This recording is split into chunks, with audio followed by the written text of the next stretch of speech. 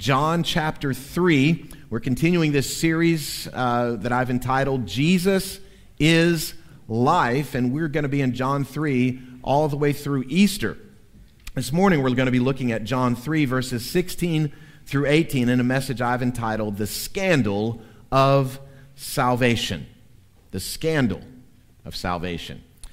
You've probably never heard of Roland Stewart, but no doubt many of you have seen his handiwork. Roland Stewart was born in Spokane, Washington, and his life was equal parts sad and tragic. His parents were alcoholics. His father died when he was just 10 years old. His mother died when he was in his mid-20s.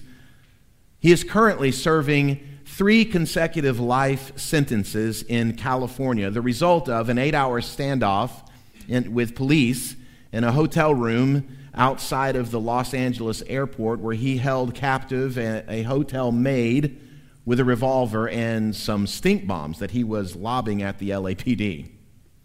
In the late 1970s, Stewart moved from Spokane to Hollywood because he really wanted to be a TV actor. He wanted to be on television. And after some time in Hollywood, he discovered it was a little more difficult than he thought, and he had zero success. So he had what he thought was a brilliant idea of how to get noticed and how to get on TV. He bought what was then a new invention, a portable battery-operated television in the late 1970s. And he went to a PGA golf tournament with his television. And he would watch on television where the camera shots were going to be, and he would go to that particular hole, and he would put on a multicolored rainbow wig. While everybody else is watching the shot, he's looking right at the camera. And he followed the cameras throughout the entire tournament, and he would pop up on the TV screens all day long. Well, he got some notoriety from that, and he got a little thrill from that. So this became his full-time occupation, if you will. He used his inheritance from his parents, and he started going to every professional sports event you can imagine with his rainbow-colored wig showing up on TV. He made it to the World Series. He made it to the Kentucky Derby. He even made it, listen, to the royal wedding of Princess Diana and Charles. He became somewhat of a cultural icon. He was presented on Saturday Night Live by, Christopher Walken, and also on The Simpsons show. We saw that picture. Now, sadly, in the early 1990s, Roland became increasingly erratic, and by his own admission, he was more and more convinced that the end of the world was near. You see, because after the 1979 Super Bowl, he went back to his hotel room after he was on TV. He went back to his hotel room and he was flipping channels. And he came across a TV show called Today in Bible Prophecy. And this was a very apocalyptic, end times Bible program. And he became convinced that the end of the world was near. So what Roland decided to do was use his newfound fame for the cause of the gospel, to make everyone aware the end was near. And so he started showing up at professional sporting events wearing a t-shirt that said Jesus saves and holding up a John 3:16 sign. Well, he began again to get more and more erratic and, by his own admission, unstable. And so by the early 1990s, convinced the end was near, he began to make that message known through some very dangerous methods, setting off fireworks at public events. A nationwide manhunt was made for him, and it concluded in that hotel room where now he's serving 3 life sentences. Whatever we make of the story, tragic and sad as it is, his example still kind of lives on in a Heisman Trophy winning national championship quarterback for the Florida Gators, Tim Tebow. Maybe you've heard of him. He wore in his face that eye makeup or that eye strip that said John 3:16. Funny, during this national championship game, John 3:16 was the most Googled thing that day on the search engine. It is the most Googled Bible verse, and it's not even close. Why?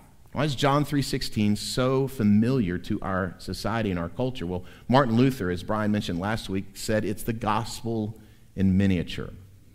It's the gospel in miniature. So today, we're going to look at John 3:16. Again, this morning, as well as the two verses that follow, verses 17 and 18. Now, those of you who were here last week for the Sunday of our missions conference, you know that was the theme of our missions conference, For God So Loved the World. And our guest speaker, Brian McKenna, preached on John 3:16. And you may ask, why are you going back over John 3:16? We looked at it last week. The reason is because we could spend a month of Sundays and never mind the depths of this one verse.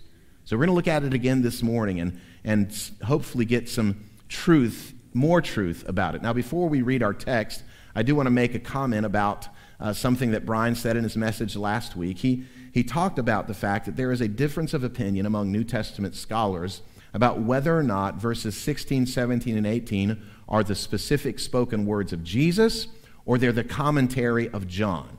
So, for instance, if you have a red letter edition of the Bible, and the red letter Bible has the particular spoken words of Jesus in red print, you probably have these words in red. I happen to land where Brian landed, and that is, I believe this is the commentary of John, not the specific spoken words of God, of Jesus. But the debate is really immaterial if you understand biblical inspiration. If you understand that whether or not Jesus specifically spoke these words to Nicodemus, it's still the word of Jesus. If you look in your Bible, if you have a red letter Bible, you need to know the words in red don't carry any more weight, any more importance, any more authority than the words in black. Here's why. Because every single word of the Bible, whether it was written by Moses, by David, by Ezekiel, by Paul, by John, or by Peter, it's all the Word of God. It's all inspired by the Spirit of Jesus, and it carries equal weight and authority. Well, having said that, let's look at the Word of the Triune God, John 3:16 through 18. This is God's Word. Hear it. For God so loved the world that he gave his only Son, that whoever believes in him should not perish, but have eternal life. For God did not send his Son into the world to condemn the world, but in order that the world might be saved through him. Whoever believes in him is not condemned, but whoever does not believe is condemned already, because he has not believed in the name of the only Son of God. Now, some passages of Scripture are hard to preach because they are so obscure and the meaning is difficult to get to. Some passages, like this one, are hard to preach because they're so familiar. When we look at John 3:16, some of you may be excited and say, oh yeah, John 3:16, I've known this since I was a child. Others of you may look at it and say, oh, John 3:16, I've known this since I was a child. It depends on your perspective. But I'm praying, and my prayer has been this week, that we can look at it with some fresh eyes, and we can see what the Lord would speak to us. And particularly with these three verses, there are three truths that I want to point out that I believe give understanding to the scandal of salvation. The first one is this. Number one, I want us to think about the unexplainable passion of God.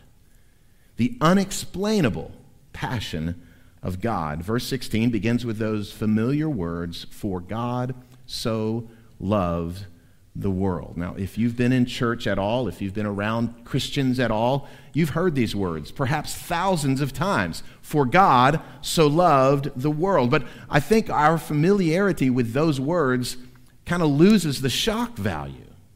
This is a shocking statement if you understand it within the context of the whole Bible. God loved the world. We read that and we hear that and we just kind of assume, oh yeah, that's true. Yeah, God loves the world.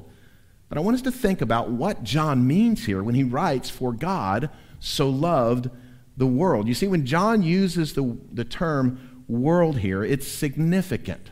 The Greek word underneath this is the Greek word cosmos or cosmos, from which we get our English word cosmos or cosmos. But when John uses the word, he's not referring to the universe as we might think of the grand expanse of the cosmos. He's talking about the world system normally.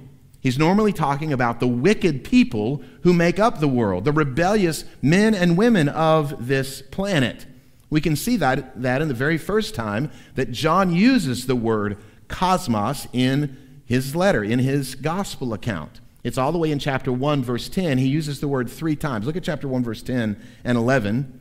John, writing his introduction to the gospel, says, He, Jesus, was in the cosmos, and the cosmos was made through him, yet the cosmos did not know him. He came to his own, and his own people did not receive him. So the first thing we learn about the world in John's gospel is the world rejects the Son of God. The world rejects Jesus. The world does not know Jesus. This kind of thought goes throughout the gospel. Look at chapter 7, verse 7. Jesus is speaking here, and Jesus says, The world cannot hate you, but it hates me, because I testify about it that its works are evil. Jesus says, guess what, friends? The world, the cosmos, hates me. Go to chapter 14, verse 16 and following. Jesus says, And I will ask the Father, and he will give you another helper to be with you forever, even the Spirit of truth, whom the world cannot receive because it neither sees him nor knows him. So the world cannot receive the Spirit of God. It does not know the Spirit of God. It doesn't have the capacity to desire the Spirit of God. Look at verse 30 of the same chapter 14. Jesus says, I will no longer talk much with you, for the ruler of this world is coming. He has no claim on me. That's verse 30 of John chapter 14. Who's the ruler of this world? Satan is the ruler of this world. You go to chapter 15, verse 18. Look what Jesus says. If the world hates you, know that it has hated me before it hated you. What does this mean? The world hates you, follower of Jesus Christ. Go to chapter 16, verse 20. Jesus gives a contrast or a response to what the response to his crucifixion is going to be. He's talking very plainly to his disciples about his imminent death, and look what he says in chapter 16, verse 20. He says, Truly, truly, I say to you, you will weep and lament, but the world will rejoice. You will be sorrowful, but your sorrow will turn into joy. What's he saying here? He's saying, listen, when I die, when I'm crucified, my followers will weep and they will have sorrow. But what is the world going to do? They're going to throw a party when Jesus is crucified. So this is a pretty comprehensive look at how John uses this term cosmos. And that's why I say this is a scandal. When John talks about the world, he's not talking about the bigness of the world. He's talking about the badness of the world. And he says in John 3:16, For God so loved that world, the world that hates his Son, the world that hates his followers, the world that is ruled by the evil one, the world that applauds and celebrates and throws a party when the Son of God is crucified. That world, God loves. You see how this is completely unexplainable? The unexplainable passion of God. What a shock this is. What a shock this is. Now this begs a question. If God loves, agape, loves this world, what should his followers' position towards this world be? How should we respond to this world? If God loves this God-hating world, how should we view the world? Does God love the woke mob? Does God love the LGBTQ plus minus exclamation point hashtag, whatever you want to add to it, groups? Does he? Does God love them? Yes. Does God love the progressives and their socialist agenda? Yes. Does God love the homeless camps that are popping up in our community, driving down our real estate values? Does God love them? Yes, God loves them. And you know what the greatest shock, the most perplexing reality of the scandalous love of God is? God loves you. That's a shock because you know you and he knows you. He knows what you've done. He knows where you've been.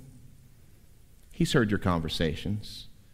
And even worse, he knows completely about the dark things that lurk in the recesses of your heart and your mind. But God loves you. And this reality is particularly scandalous when we consider it within the context of John 3, verses 1 through 15. This is Jesus' conversation with Nicodemus, the Pharisee. Nicodemus, the ruler over Israel, the member of the high court of Israel, the Sanhedrin. Nicodemus would have been very familiar with the Old Testament. He would have known that nowhere in the Old Testament does the Bible say God loves the world. It doesn't say it in the Old Testament. In fact, just the opposite.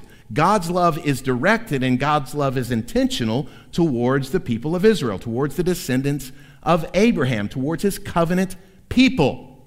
Jesus shows up and says, guess what, Nicodemus? God loves the world. So in Nicodemus's mind, God's love is national.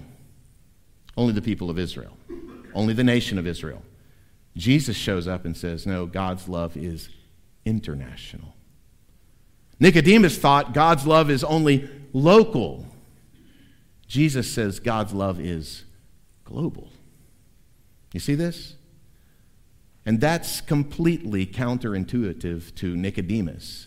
And it's counterintuitive to us. That's not how we would do it.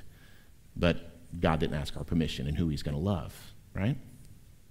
So this is the scandal of salvation. It includes this unexplainable passion of God. Here's the second thing to notice about this scandal of salvation, the unexpected plan of God. So we've seen the world hates God, the world rejects God, the world shakes its fist at God. And how does God respond? Verse 17, for God did not send his Son into the world to condemn the world, but in order that the world might be saved through him. I want you to circle the word send in verse 17. That word is the Greek word apostello, from which we get the word apostle. An apostle is a sent one. This verb just simply means to send, literally to send on a mission. The first apostles were missionaries. They were sent on a mission. Well, this is the first Christian mission trip. The first short-term, 3-year mission trip was God sending his Son, Jesus, to the world. And every mission trip in the history of the Christian church is built on this first mission trip, the sending of Jesus. And what did God the Father send God the Son to do? This is the scandal. For God did not send his Son into the world to condemn the world. Now, there are plenty of times in the Bible when Jesus is portrayed as a judge, as one who will bring condemnation on the ungodly. In fact, the author of this gospel, John, also wrote the book of Revelation. If you go to chapter 19, verse 11, you read John describe his vision of Jesus in the last day as being on a white horse, arrayed with the armies of heaven behind him, with a sword coming out of his mouth. His robe is dipped in blood, and he's executing the wrath of God against all the unrighteous and ungodly in the world. Jesus is judge of sinners. Make no mistake about that. In fact, even in this gospel, a little later in chapter 5, Jesus says that all judgment has been given to the Son. So when we stand before God on Judgment Day, we're going to be standing before Jesus. We're going to see his nail-pierced hands. He's going to be the one executing justice and judgment on Judgment Day. So yes, Jesus will be the final judge of all people, but that's not the purpose for which he was sent the first time. For God did not send his Son into the world to condemn the world. This world that's completely out of hand. This world that has rejected God. This world that is living according to the dictates and the whims of their own passions and desires. This world, we might think, if we were writing the story, and this is why it's somewhat shocking, oh, the world has rejected God, the world is living out of the plan of God. I know God's going to send his Son to wipe them out. But when God sends his Son, it's not to wipe them out. It's to save them from themselves. This is the unexpected plan of God. You know, I often make fun of the Hallmark romance movies my wife regularly watches. They are ubiquitous in our bedroom television.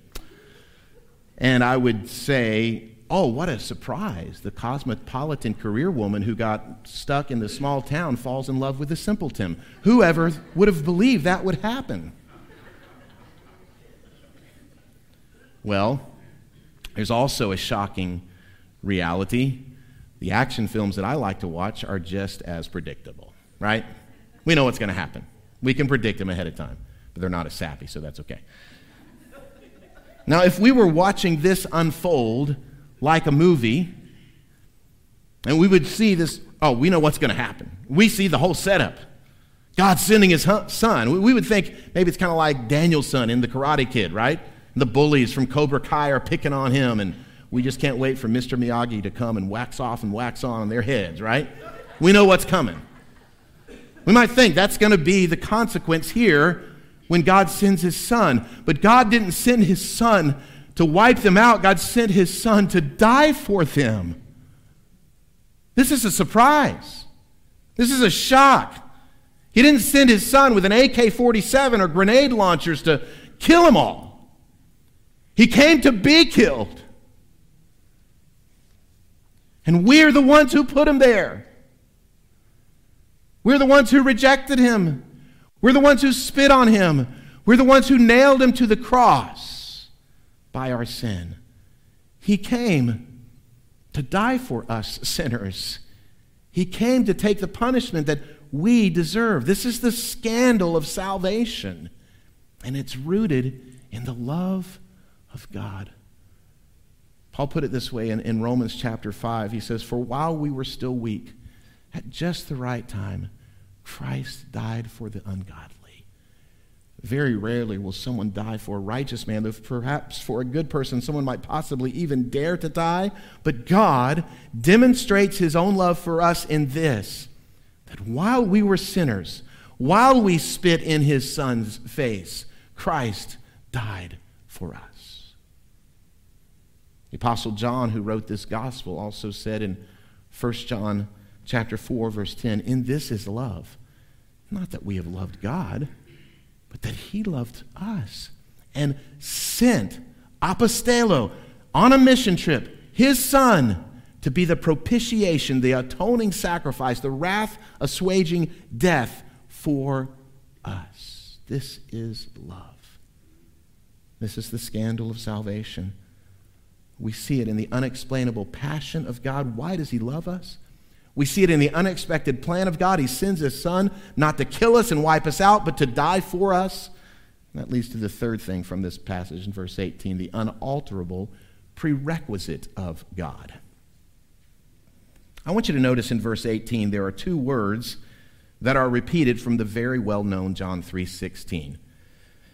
Let's look at verse 18 again. "Whoever believes in him is not condemned. But whoever does not believe is condemned already, because he has not believed in the name of the only Son of God." Did you catch the two words? I kind of emphasized them. I want you to underline the word whoever, and I want you to circle the word believe. Whoever is used twice in verse 18, and believe is used 3 times in verse 18. First of all, this word, whoever, this concept of whoever would again, for the first century Jewish mind, have been scandalous.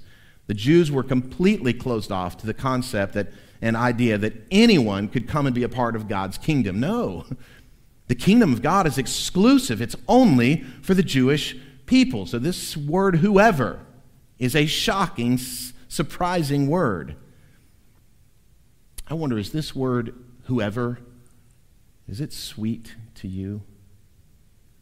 Whoever.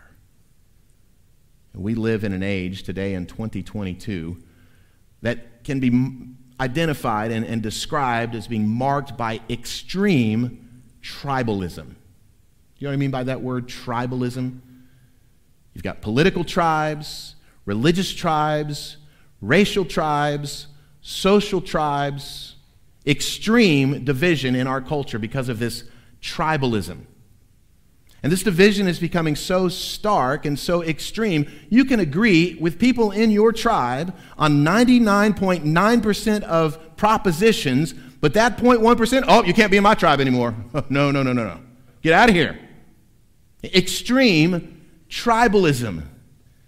And Jesus comes along and says, I do not care what tribe you're in. Whoever. Do we believe that, friends? Whoever.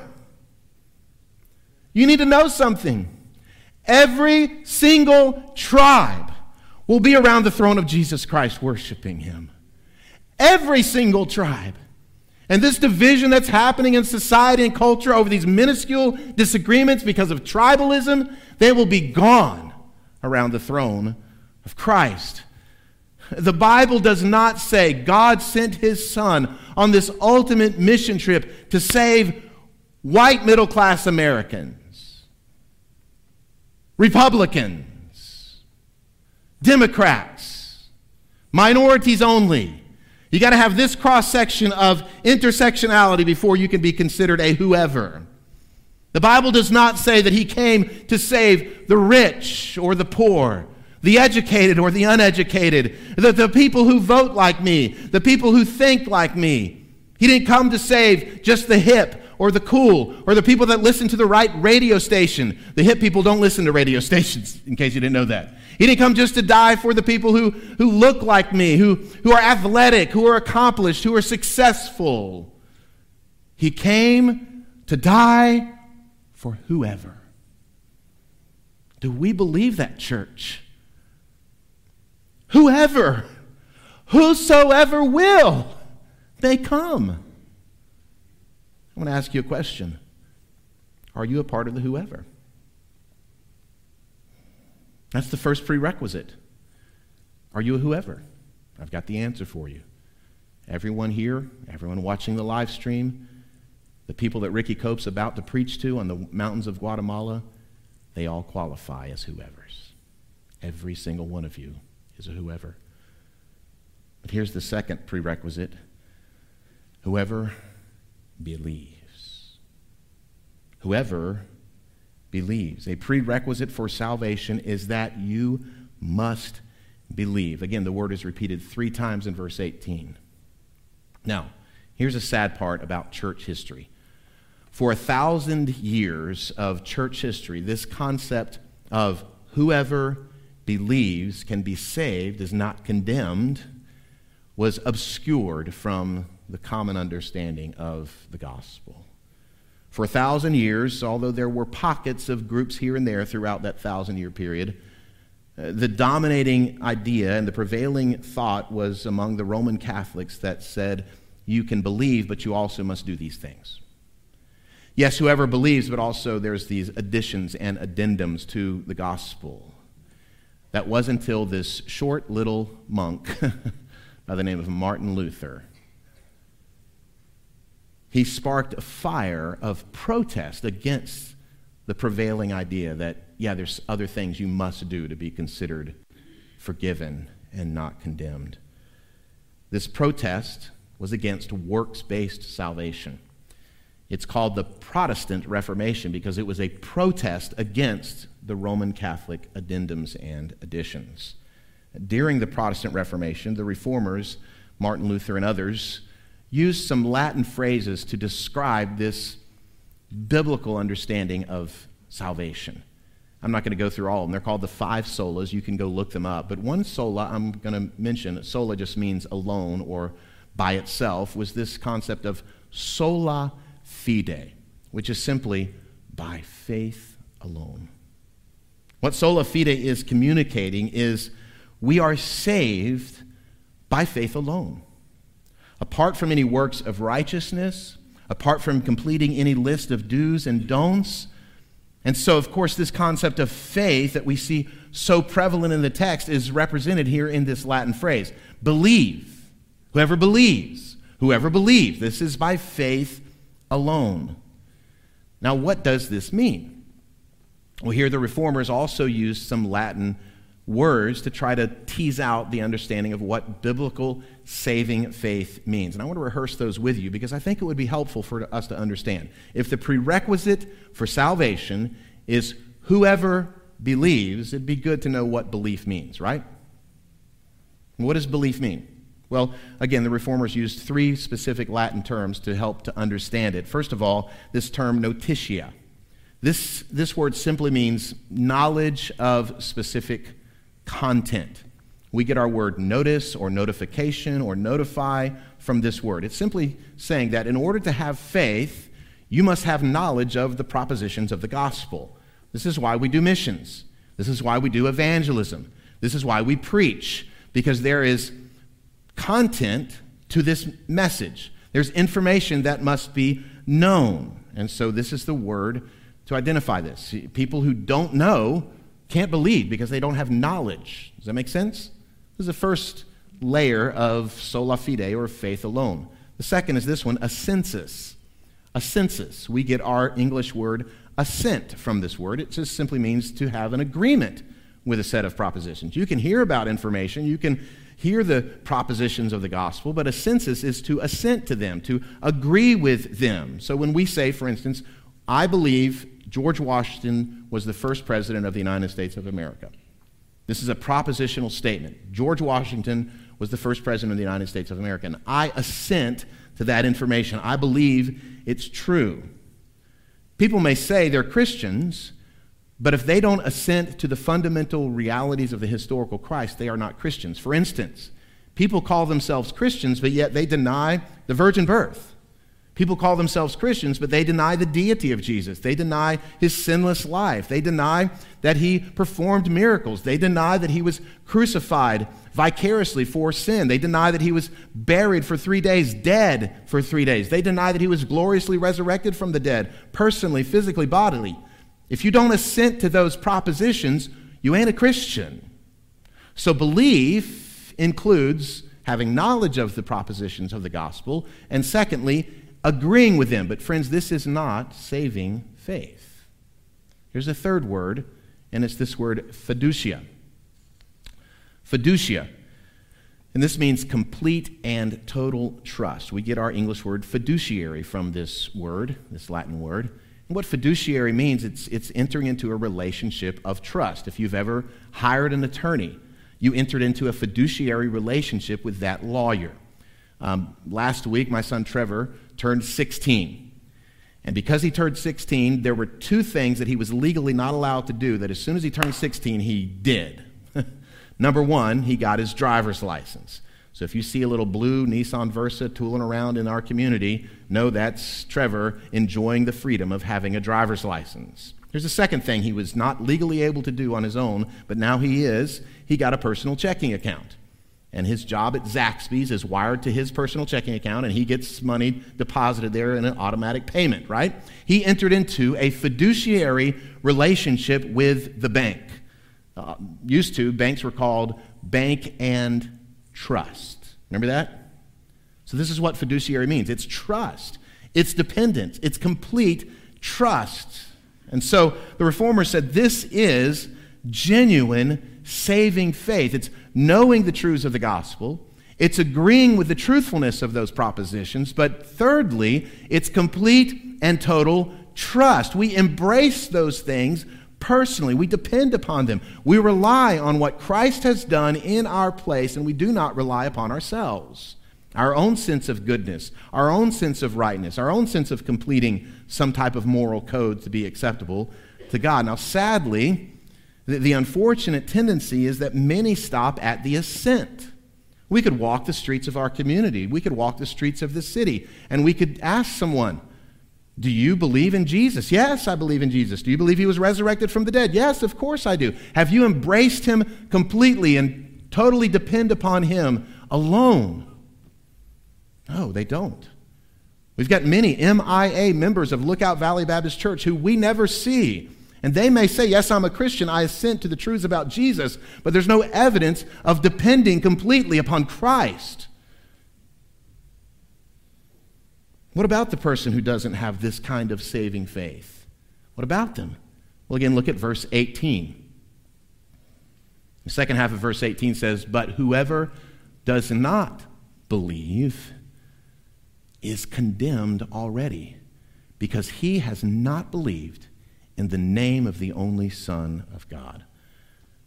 The God who has unexplainable passion for us, the God who has executed an unexpected plan, has this unalterable prerequisite.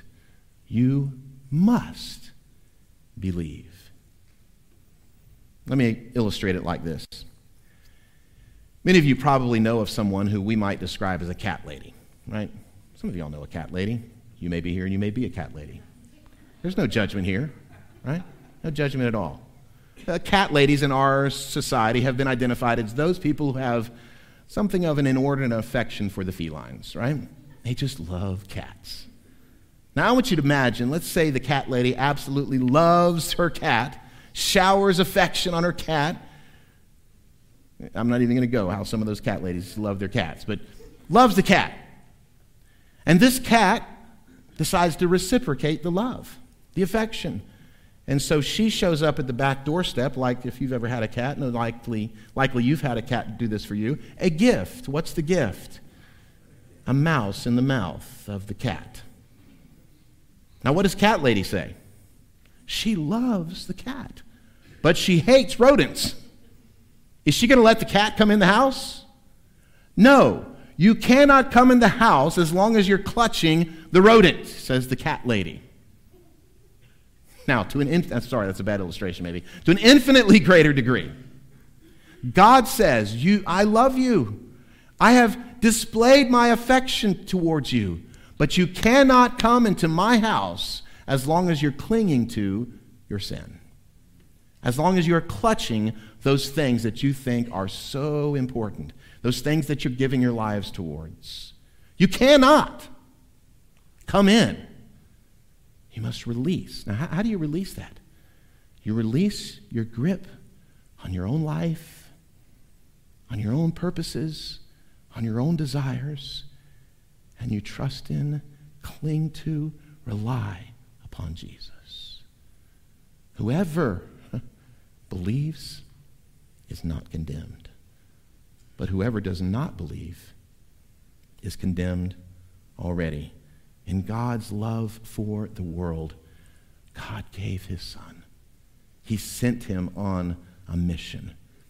Any unbeliever who suffers for eternity in hell is not in hell because of a lack of love on God's part, but rather a lack of belief in Jesus on their part. Let me close with this. You know, one of the greatest maritime tragedies of history is the sinking of the Titanic. And one of the real tragedies about this, compounding the tragedy, was the fact that historians tell us that most of the lifeboats were only filled at about 50% capacity. They estimate that as many as 450 to 500 more people could have been saved from a watery grave if they would have just utilized every seat in the available lifeboats. A greater tragedy, far greater tragedy than this, is the unclaimed offer of salvation for eternity. The unclaimed offer of salvation that God will save us from death through faith in his only Son. And friends, it is a sincere offer that God offers to whoever believes will have eternal life. Perhaps you're here this morning and you have knowledge of what Jesus has done.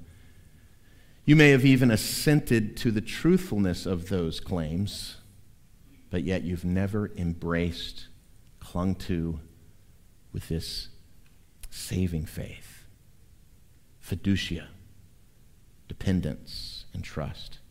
Today, John 3:16 can be real for you.